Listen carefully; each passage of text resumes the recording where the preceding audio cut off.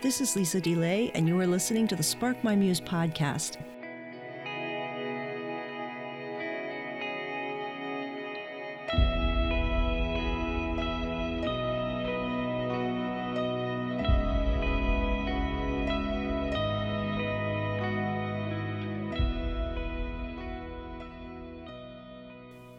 Hello, everybody, and welcome to Spark My Muse.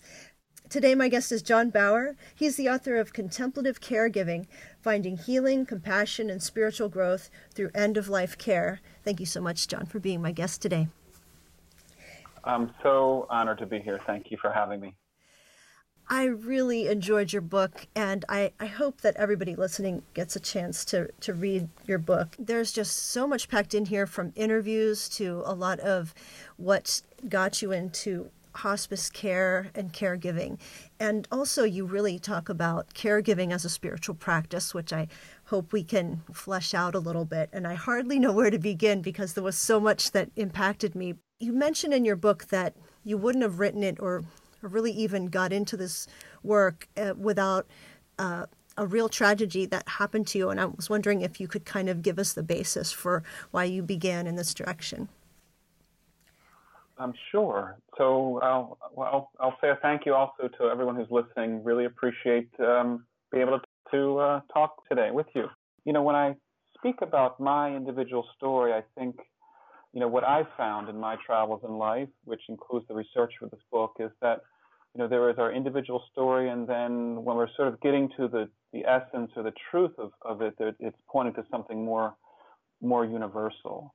And so I think that the larger story is that we humans, you know, we have this kind of life that has a capacity for joy, and certainly suffering is central to our time on this planet, and that suffering, whatever form it takes, can really invite us to wake up and engage in this contemplative path, a spiritual path. And so for me,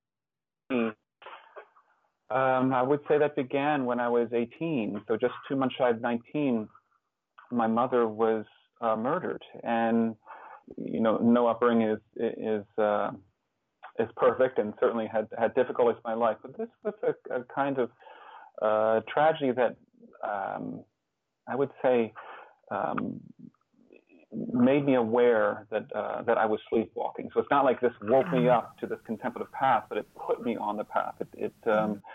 I think when, you know, for me, the losing a mother just confronted me with the pain of that, but a real struggle with understanding, you know, what am I doing on this planet? What are we humans doing on this planet? And this capacity we have to harm each other. And then with that, the related question is, what kind of capacity do we have to really impact each other in a positive way? And so it wasn't like there was some direct connection between losing my mother tragically and then, I'm going to now engage in end-of-life care as a hospice volunteer. It was about 5 years later when I was 24 when I started volunteering for hospice.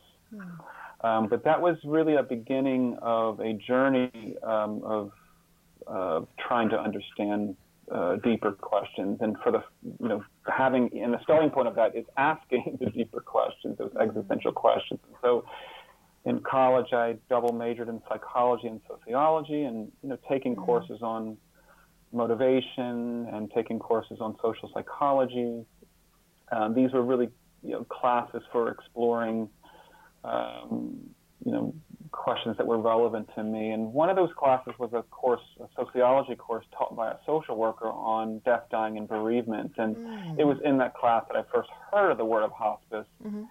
And it was still a couple years later before I turned to hospice volunteering. But really, it was, you know, this horrible tragedy in my life that you know, was you know, opened me up to questions that would bring me to this work. Now, I realize that for many people, hospice is a common word to them, but for people who've never heard that word or might not quite understand it, do you think you could just give us a little bit of a definition? Certainly. So to explain what hospice is, I think it's important to sort of look at the origins of it, to see the what hospice is and the why of what hospice is. And so it was in the 1950s and 60s in England where there was she was an Anglican, Cicely Saunders, who was first trained to be a nurse and then became a social worker and then ultimately became a medical doctor. And through her work in the medical system, she was able to see the tremendous suffering of people who were dying, how they were basically not holistically cared for, that the doctors at the time in England and in the U.S. and elsewhere were basically treating diseases but not the person, and really understood their work as trying to cure. Death was a kind of enemy that I'm doing battle with. And so when doctors would, quote, fail at saving someone's life, that person was a threat to their own identity and would be pretty much abandoned. And so Cicely Saunders believed there was another way. And so what she basically did was found a way to take this a Christian tradition of caring for those who are dying. She did work at St. Joseph's, which was a kind of hospice, not a modern hospice yet. I'll explain what that means. But she took this Christian tradition of caring for those who are dying and wedded it with all the best that science could offer in terms of palliating pain, in terms of medical treatment. And so it was spiritual care and medical care combined. And it's really, we might take for granted today words like holistic care. And really, she and others in the 1950s and 60s were pioneering this way of combining spiritual care and medical care and really expanding what we think of as medical care, what possibilities are there. So basically, hospice, the first hospice she opened in the late 60s in England was a place, St. Christopher's was a place where people could go to spend the final, days, weeks, months of their life. But hospice is also, it's really a concept. And so it's not just a place. It can be that people have, in the U.S., it's a diagnosis of 6 months or less to live, although I've cared for people for much longer than that, but that's just in the medical best guess, they have 6 months or less to live to qualify.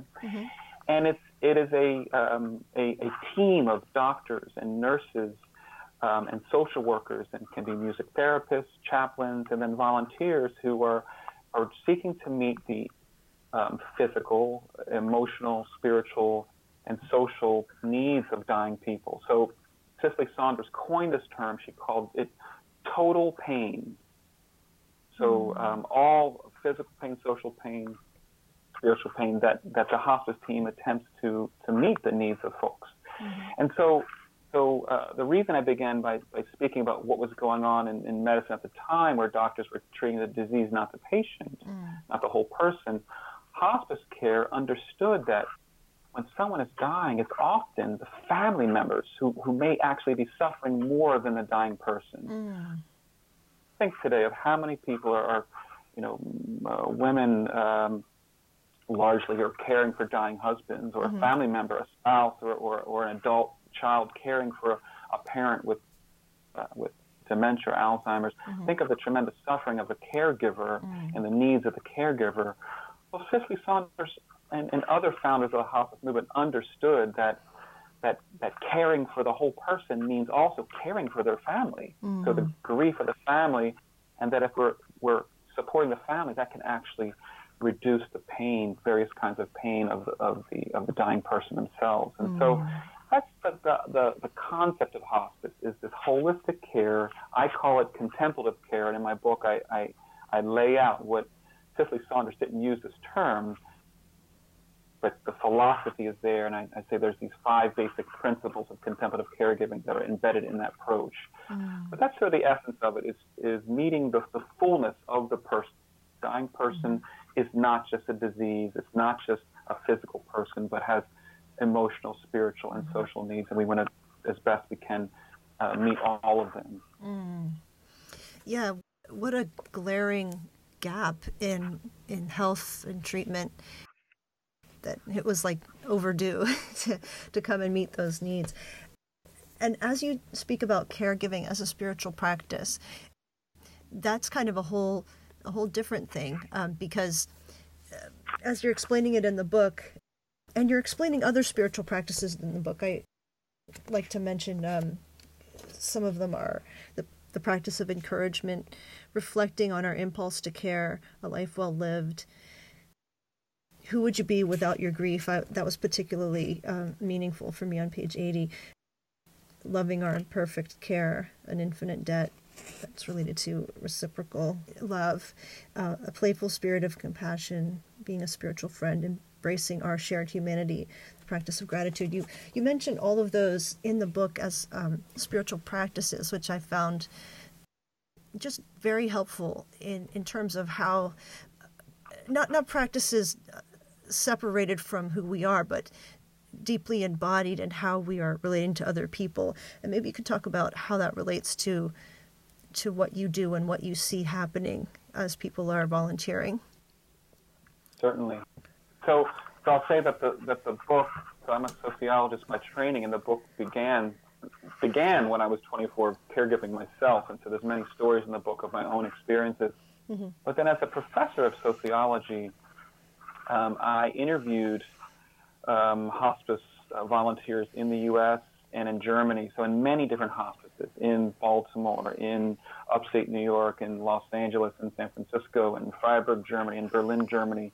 So 75 people in total I interviewed, and many of their stories are included in the books. So I'm looking at hospice, and in particular at hospice volunteering, but I'm really talking about the possibilities that caregiving, any kind, whether it's teaching, parenting, coaching, caring for someone who's not dying, but just caring for someone who's sick, can be approached as what you mentioned as a spiritual practice. And then the point of the book is to offer stories that are both inspiring, encouraging, and illustrate some deeper teachings. So these are some real possibilities for cultivating compassion. That's what the book is looking at, how we can develop compassion, different components of compassion for caregiving.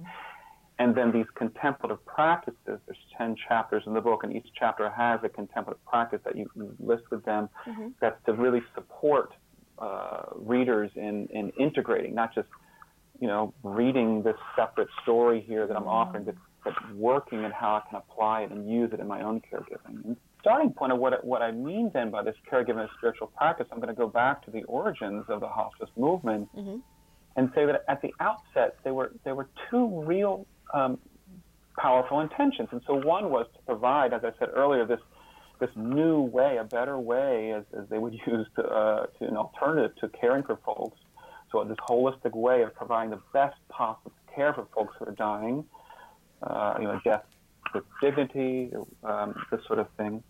But they had another intention, and that intention was to empower lay people, that we would, we humans have always cared for our each other as we're dying, and didn't want that just to become this expert medicalized thing. Wanted this practice of caregiving to take its place back in the wider community, where people like myself, just nobody special, just someone who wants to care, that I would feel confident and be able to develop those skills to care and the sensibilities.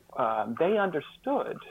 So Cicely Saunders and others understood that in all the major religious traditions, so in Christianity, Buddhism, Judaism, Islam, there is this understanding that death can really wake us up to life, can really help us spiritually grow. It's expressed in Psalm 90, verse 12, teach us to number our days that we would gain a heart of wisdom. Well, when we're caring for those who are dying, prayer that the psalmist is lifting up, every time I'm meeting with someone who's dying, I can be reminded of my mortality, so I can gain a heart of wisdom every interaction. And so that, in essence, is a way to understand what I mean by caregiving as a spiritual practice. It can be, and people I've interviewed have actually used this word that when I'm caring for folks who are dying, it's like a prayer.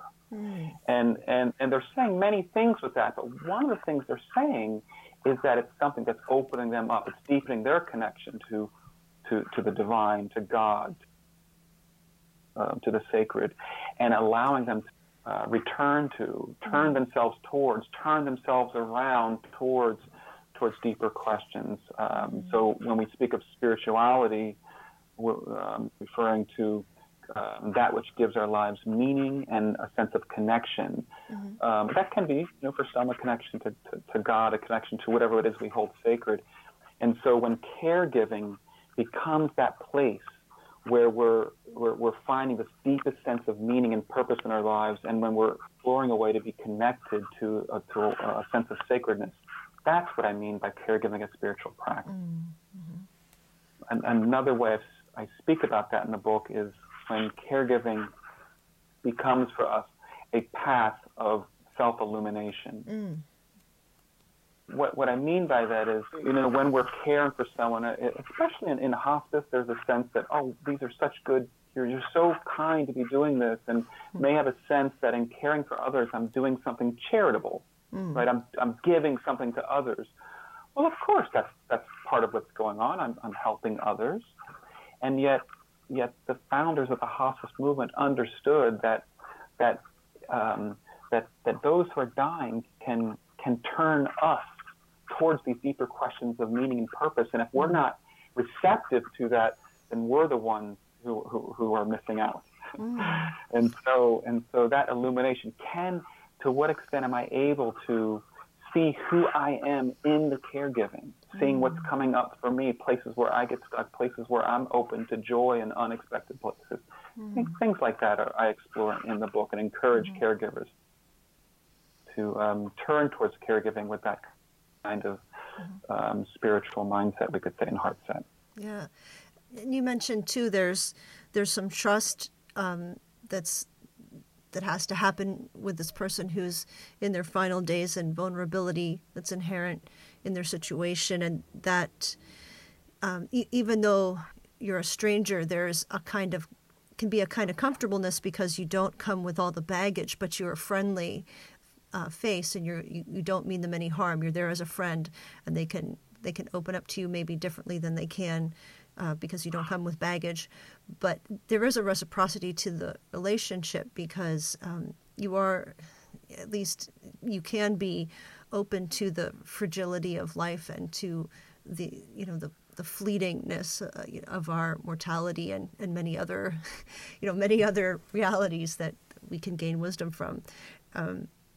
I think one of the harder things, and these show up a lot in your book too, the challenging problems of some of the people in the book that seem, should we say, less redeemable, and those challenges. Maybe you can speak to some of the things you've learned or heard of where people are, the matches are more challenging. The first part of what you're saying here, it's in the book. I refer this as offering spiritual friendship. Right. So when we are approaching caregiving as a spiritual practice, we are offering spiritual friendship to another. And so, what do I mean by that? Well, I'm drawing on a long history of contemplative authors who've used this phrase, this term spiritual friendship. I didn't invent it. And so we could start by saying, okay, what do we mean by a friend? Well, we typically think of as a friend as someone that we have a relational history with, right? We have some sort of past with them. We've had a set of experiences that helps us feel connected to them, that we are alike in some way, perhaps because of those shared experiences or identities. And we think of friendship as having some sort of reciprocity, that that there's a giving and receiving, and if a relationship becomes too one-sided, well, that often can lead to an ending of the friendship. When I'm speaking about spiritual friendship, I am referring to not being connected to someone because they are like me. That there is a deeper possibility of meeting someone beyond those likes and dislikes, beyond those because of something that I'm getting from them, or even because there's something that I want to do for them. It's simply a practice of being with. And we human beings have this tremendous capacity for compassion, of simply being present and witnessing the experience of another, and how healing that can be to simply be with. Mm. This actually ties back when you say the matches aren't quite right, or when we're caring for someone that maybe we really don't like, this is not someone that I spend my time with, or someone who's really challenging to us, maybe making us see parts of ourselves. Mm. Even in those situations, we have the capacity to be present with a loving intention. And so that is really this essence of spiritual friendship, is staying close to that loving intention. Mm-hmm. Mm-hmm. I can offer a few stories there to illustrate what I mean by this. And, there was one woman I interviewed who, she went into hospice volunteering with this idea that what that meant was I'm gonna listen, I'm gonna support people in their spiritual journey. That means that they're gonna be telling me about what it's like to be dying, and I'm gonna listen without judgment, which is a sort of a key concept in hospice care, listening without judgment. But for her, that meant talking about dying. They're telling me about what it's like to die, and I'm just gonna be a friend who can be there and not turn away, which is a lovely intention, and yet it gave her this kind of agenda that this person needs me to do this for them, to listen to them talking about death. Well, it was really quite a funny story where she's talking about a woman who had no interest in talking about dying, and from her perspective, she was in denial of the fact that she was dying, and she just wanted me to take her here and take her there in her wheelchair. What this woman is describing, and many people I interviewed in my own experience, learning how we can have an overt, a gross agenda, not gross in that it's bad, but gross in the sense of it's like a real driving agenda of what I think I need to do. What can happen when we're caring for those who are dying, when we really are showing up with that intention to be there, we can sort of see how what we think they need from us isn't what is actually needed, and we can sort of let go of our own agendas and simply be present to what is. And what she found was a really irritable person and just so belligerent, and no one wanted to be around her. But what she found out is actually I'm the irritable one. I'm the one who's trying to get her to die the way I think she needs to die. The way she describes it is actually quite beautiful. So in the book, where she's saying that what happened for her, she got to see how I'm not actually as nice as I think I am, and it was a real learning opportunity for her, caring for this one woman, of what it means to show up for someone and offer spiritual friendship. It's meeting people where they are. A metaphor that one woman in Freiburg in the Black Forest in Germany used was, this was a really powerful metaphor for her, that when we're caring for someone who's dying, we're second violin. And so we're always following the lead of the dying person, whatever their needs are. We're listening and really presencing in and receptive to where they are and following that lead. In the contemplative practice I offer in this particular chapter, I use the metaphor of improvisation. So anyone who's done improv knows that when we're doing improv, it doesn't matter how smart we are, how witty we are, funny we are, how creative we are. What really matters is to what extent I can follow the offering of another, the need of another, and be who is needed to be in response to what they're putting out. And so it's actually a playful, receptive mode I'm speaking about here that requires us not to take ourselves too seriously as a caregiver, and not be fixed around our ideas of what it means to care, of how we offer care. I'll give one other example that may resonate with a lot of listeners. Often I see a lot of pain around this when folks are sick and dying around food. I'm a cook. I'm a baker. I just, bake a beautiful loaf of challah to send to school with my daughter to share with her class. Each week she takes in a loaf of bread. It's a ritual that we do that and to share in the class. And it's something that I express a lot of care through baking and cooking. And how lovely that is, that we human beings break bread together and can receive care through food and connect with food. But when folks are sick and dying, even their favorite dish, we come to a point where we don't want, where it actually can be sickening to eat. And so I've seen a lot of suffering around that, of needing to understand that someone isn't, can I just offer something a bit more flexible? I can when our caregiving is through food and then it can no longer be received, for example. Yeah, and what you're talking about, the flexibility and being supple in our presence with someone else. I love that improv metaphor or correlation, and especially it really reveals our control issues or our power issues. And we think, I'm going to help you the way I want to, is a really an interesting little mirror back to our own either insecurities or just foibles. And that's really remarkable how showing up will create these growth opportunities for us if we're aware enough to do that. That is why it's a spiritual practice, because it will absolutely refine you. Exactly.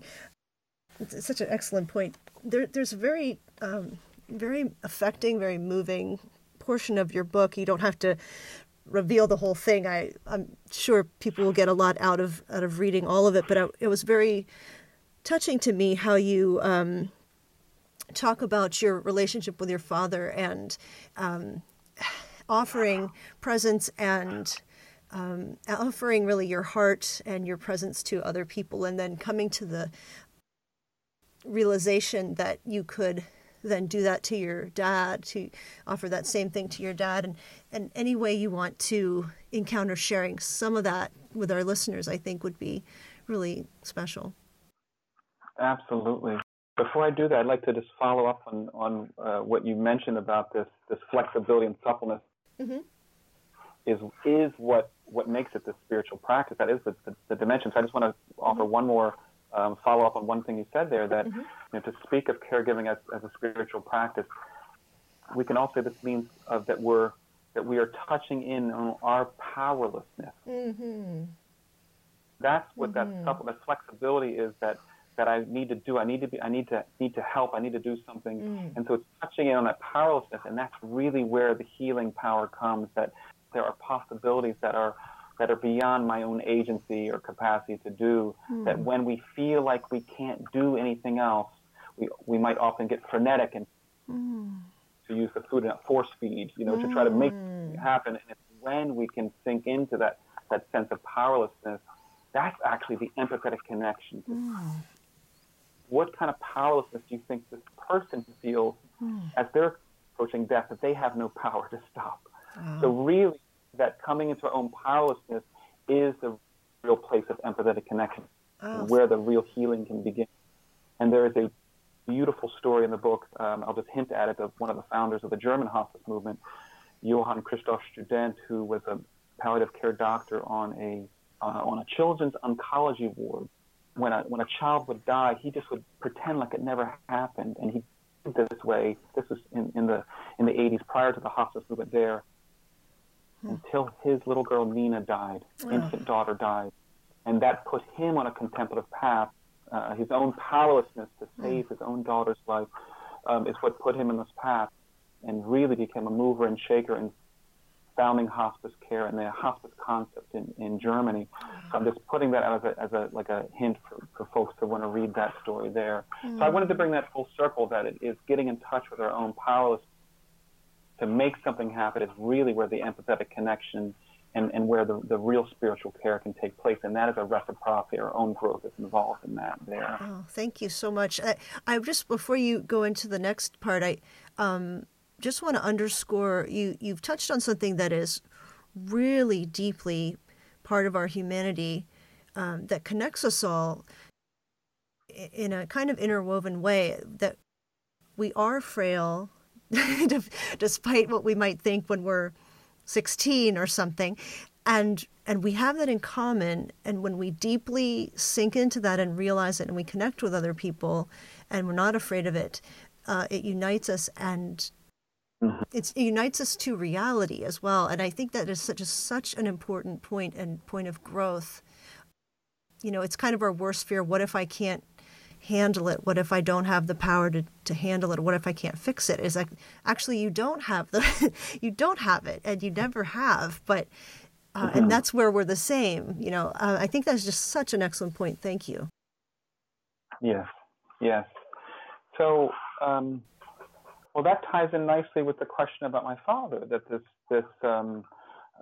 when there is suffering in our lives, we often, I've experienced in my own life, can say this is a strategy I've tried to use, which doesn't work. I try to protect myself from suffering by cutting myself off. So from others who I make myself believe they're not like me. If someone has hurt me, I don't need them in my life. And if there's suffering in my life that I don't know how to work with, I can try to what's often called spiritually bypassing or psychologically trying to jump over it. I'm beyond that. I don't care about that. And so in my relationship with my dad, there was as I write about some in the book, that my dad hit me as a child, and so there was some struggles in my relationship with him prior to my mother being killed, and then when my mother was killed, it sort of ramped up some there, where I trying as a young teenager trying to connect with him,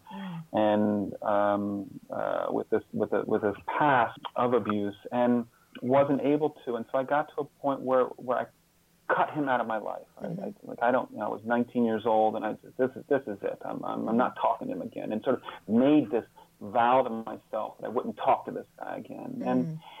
And I'm grateful that there was some spark in me. I don't know the source of it, but there was some grace in my life where somehow I knew that wouldn't be possible. And so as I describe in the book, I tried on a couple occasions to in my 20s and to talk with him, but I was always trying to get something from him. I was always trying to get him to apologize and to see what he did and how he hurt me and to apologize for it. And it only brought more suffering because I was approaching it with this attitude of trying to get from him and really separating myself that I am this victim and he is this perpetrator, which there was truth to that. He did hurt me, did do things that I believe were not best for him to do and for me to receive.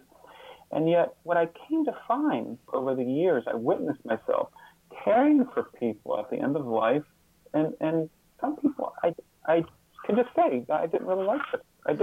This person irritated me, or this person, I sort of figured out who was this person, prior to being in the deathbed here, and I cared for people who had really different values than me. Look at how our society is so divided now, partisan right now, where people can't seem to talk to each other and can hate each other because they have different policy views, this sort of thing. Well, I cared for people who had really different values than me. Cared for one guy who was pretty racist, and so in a sense of morally, I had a sense of disgust, by some of the things he would say, and still found a way to show up and help relieve his pain, to give him some sort of companionship, to journey with him.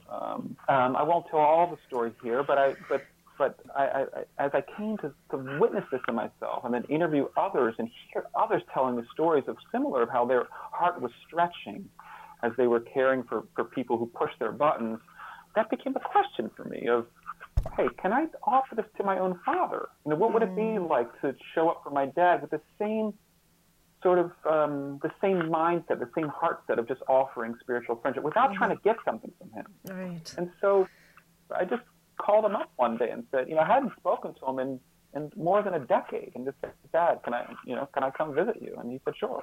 He was elderly at this point and was in his late 70s and was having trouble walking, so he had a kick bike, just a bicycle where he would not pedal it but sort of kick it just to take the weight off his legs, and he went down into the backyard and in his garden and sat, and for 3 hours I just asked, just to get, Dad, tell me about your life.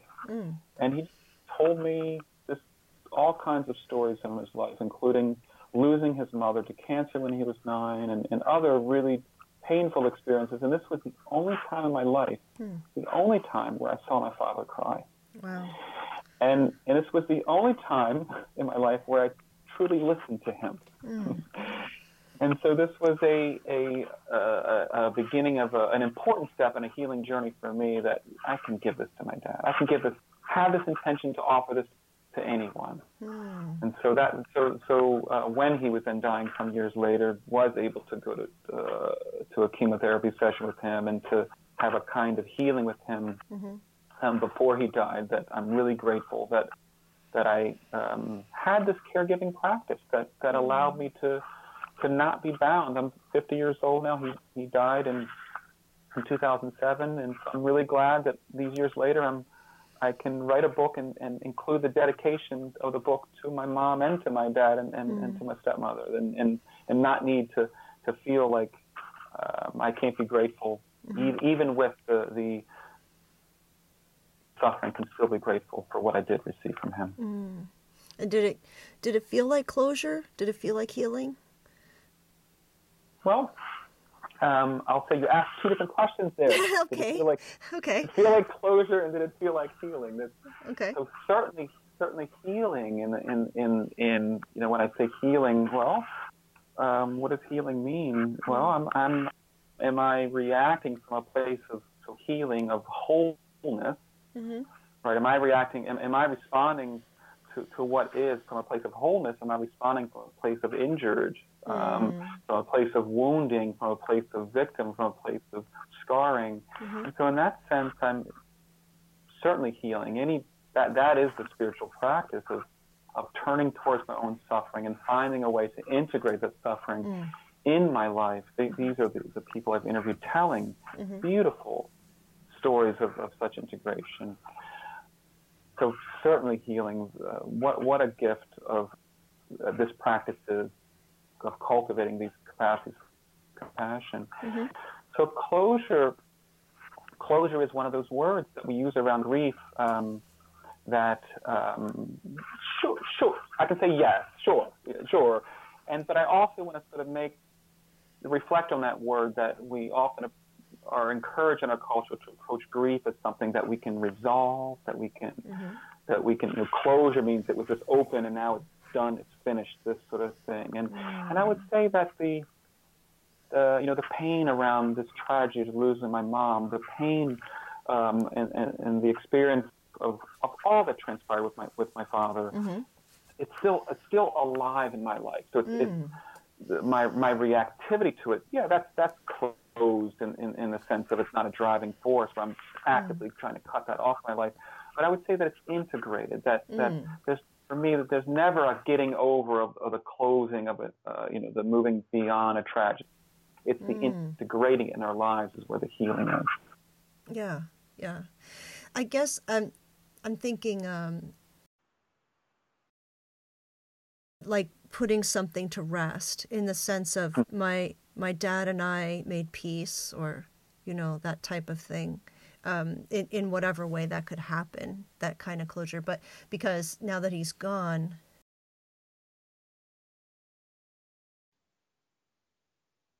you could, in a sense, reconcile something or have a chance to, your heart, I mean, you can't exactly you didn't get an apology, did you? Or healing, think of when we've suffered, and particularly when we've been harmed. We human beings have this capacity to harm each other, and so when we just take grief is there some kind of broken bond, right? So when someone dies, that our connection with them is challenged, right? It's broken, and so then when there is this harm, when someone harms us, there's other ways that this human bond is broken that we can then. There's forgiveness, there's reconciliation, there's these things that we might want, and so when I speak of this healing, no, there wasn't. Reconciliation that's a two-way street, where there's accountability, where someone feels a sense of remorse for what they did and is able to account for that. There was no conversation with my father about things he had done to me. There was no conversation around. So there was no reconciliation in that sense. And I would even say there was no. I'm not even using the word forgiveness, that I've forgiven my dad. I would just say that I've come to terms with who my father is and how suffering shaped who he was. And so if anyone's been forgiven, I would say I'm forgiving of myself for all the ways that I'm kind of like my dad. All the ways that I have the suffering in my life that I try to cut off from, in ways that I can be aggressive with myself and others. But I would say that even after someone dies, that there is a possibility for healing. That might not be about forgiveness or reconciliation, which requires that person's engagement. So there's a woman I interviewed who was an immigrant from Nicaragua who immigrated to the United States in the 1970s, and she spoke about the tremendous pain of as a child losing family members, often to political violence in her country at the time, to murder, but then also losing, I believe it was her little nephew, Enrique, who died because of a lack of medical care in her country. And so she describes coming to the U.S. and getting in touch with this tremendous suffering of all of these deaths and losses in her family and lack of educational opportunity and medical care. And then her mother died as well when she was in the U.S. and was unable to be present to her mother's dying. This woman described very profoundly that turning to hospice work, and she really discovered this through doing the work, that this was part of the motivation, was of turning towards and healing, having a spiritual healing around all these losses in her life, where she was able as an adult to go back to Nicaragua and find the grave where her mother was buried and where her little nephew and brother were buried, and really have this spiritual healing even long after these individuals had died. And what she found was that the caregiving was a way of continuing that bond, a way of integrating those losses in her life, and one way of caring, for example, for other immigrants in San Francisco who were like her, that had family back in another country, that she could be there. So this man who's dying was her father, was her mother, was her brother, that can stand in for and offer a kind of spiritual healing in that way. Wow. So I would just say that way, that even after someone dies, in my own life and hearing others, there's a way that we can still integrate and have a kind of healing around that loss and whatever may have been broken in that relationship. It's really powerful. There's just one more thing I'd like you to address before we wrap up. You mentioned something I thought was pretty powerful, because I think there's many people, including myself, who have thought, well, it takes someone with a lot of courage or a really special kind of person to be with someone as they're dying and to see them to that point, to that transition point. And you really say that that's more of a myth. Could you address that? You say that on page 180 in your book. I agree with the founders of the hospice movement that it is a natural human capacity to care, that we have this within us, and we've largely forgotten it in the modern world, where we sort of see that dying is something that takes place in nursing homes and hospitals, and not in our own home. We don't have the capacity to do this, and so that's sort of a starting point for this. But it's true in my own life that, like, I never had any sort of upbringing as a caregiver. I wasn't like caring for younger siblings, or I wasn't. I have a friend who, when she was 12, her mother, volunteered her to be a volunteer granddaughter at a nursing home. I never had this kind of experience where I was, put in places where I was, caring for others in some way. So this wasn't part of my heritage, my lineage. But I found when there is that intention, when we have this intention, a desire to care, so even if we don't feel prepared, that desire to care really is crucial. And I would say with that, a willingness to continue ongoingly prepare ourselves. So if we have a supportive context, if we have an intention to care and a supportive context, I would say anyone can do this. And that's not just a belief. That's grounded in I'm a social scientist, and in my own research that I interviewed, included in the book as a set of interviews with 9 men in a maximum security prison. And these were men who, most of them had killed someone. All of them had engaged in violent crimes, whether it be armed robbery, sexual assault, and none of them had any kind of practice of caregiving in their lives. All of them described how how caring they were in a prison, and there was we live in a country where so many people are now dying in prison, and so there's a prison infirmary, and they would go down and have the opportunity to be in the room and care for their fellow inmates in the final days and weeks of their lives, and how this was the first time in their life where they had any opportunity to engage in such a practice of caring. So all these different components of compassion, of having loving intention, of having this what we call mindfulness, or this moment-to-moment awareness of what someone's needs are, so I can actually meet their needs instead of my own agenda, capacity for an empathetic connection, and then this capacity even to extend compassion to those we might not even like, so to extend the reach of the compassion. All these components, dimensions of compassion, these men were practicing with their fellow dying inmates. And so I would say that who's had a lifetime of violence has this capacity, with the supportive context at that prison, of a hospice program there, with tremendous support for them to care. We all can do this. And that compassion really is our heritage. And so it does take courage. But as I expressed in the book, courage doesn't mean that we're not afraid. It means that we can step forward even in the face of that fear. And we can draw inspiration from others who've gone before. That's the first part of the book, of trying to have seeing ourselves as having a lineage, a heritage that we're carrying in. And hospice is a great place to start. So that the point of the book isn't to turn people into hospice volunteers. If someone's motivated, tell them to do that. But simply to illustrate how hospice is a wonderful. I'm so grateful for these founders of the hospice who created this context where sort of everyday people like me can cultivate these capacities. Yeah, and you mentioned that it's not like you have to think that you have to do a perfect job, or that there's like one way to do it or one kind of person that does it, that everybody has their own special way to be present and available. Absolutely.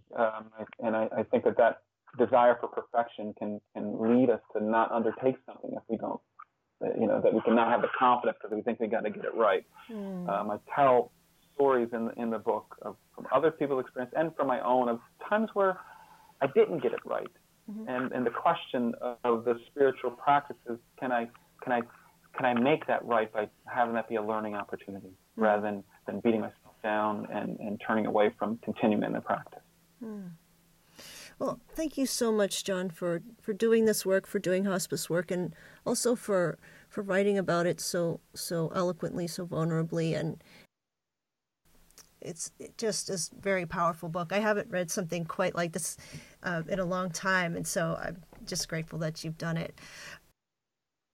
Maybe you can tell people where they can find you online, and I know you also give workshops and things like that. Do you want to explain a little bit of that? Yes, thank you. Sure. So my website would be the best place to connect with me, and that's just www.johnericbaugher, all one word.com. I'm sure that'll be in the liner notes here. And so on my website, if you want to pick up a copy of the book, on the home page of my website, through the end of the year, you can sign up for my newsletter, and there you can get a coupon to get 30% off. There'll be a code you'll receive to get 30% off the book when you buy it from the publisher.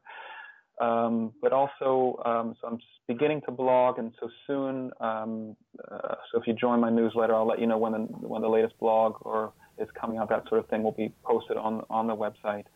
And then I offer workshops and speaking if someone is runs a hospice and wants me to come in to help train their staff or their volunteers. That's some work I do. And then I offer support for individuals, both bereavement support. This is not clinical. It is but approaching grief as a space for compassionate development, for spiritual growth. So I do that both in person and online through Skype, video conferencing, and then offer caregiving mentoring. So part of this work of having folks see you have it in you. So just this involves, it can be online of video conferencing, but also of literally going with folks, coming into your home or into the nursing home if you have a parent or grandparent there, and modeling these contemplative approaches to caregiving and helping folks, giving a space for reflecting and feedback on one caregiving practice. And oftentimes these are just a couple of visits so you can sort of see, you actually are doing a pretty damn good job. You actually can do this. And so the intention is to with this kind of mentoring or coaching is we have coaching in so many other things. So why not have it in caregiving? To really help folks see I can do this. I can do this. So on my website, all those offerings are listed there. So there's ways to connect with me, and that would be the starting point. Perfect. Thank you so much, John. Is there anything else that you want to share with my listeners before you go? I think that's it. I'm really grateful for for the opportunity to speak and to talk about the book and to talk about my work. And I would say most importantly, I want to say to all the listeners who are engaged in caregiving, for whether it's through hospice volunteering or if we're a nurse or in healthcare or in your own family, to just really grateful that we are all in this together, doing our best. And however I can be of support, connect with me. I'm really grateful to be part of what I see as a movement of supporting compassionate caregiving practice in healthcare, in our families, and in all spheres of society. So glad to be a part of that with listeners.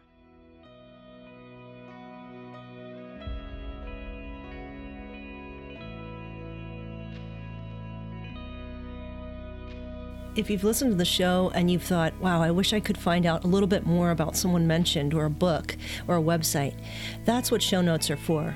I've created an all-access pass, and you can access the Access Pass for just $1. It unlocks all show note episodes, too. It's a reoccurring $1 a month, and you can cancel at any time. Just go to patreon.com/sparkmymuse. Patreon is like patron with an E. Patreon.com/sparkmymuse. Remember to subscribe to the show on iTunes or your podcast app, and I invite you to sign up for my newsletter at sparkmymuse.com. I try to send out a message once or twice a month. If you enjoyed the show, please rate it on iTunes. Thank you so much for listening.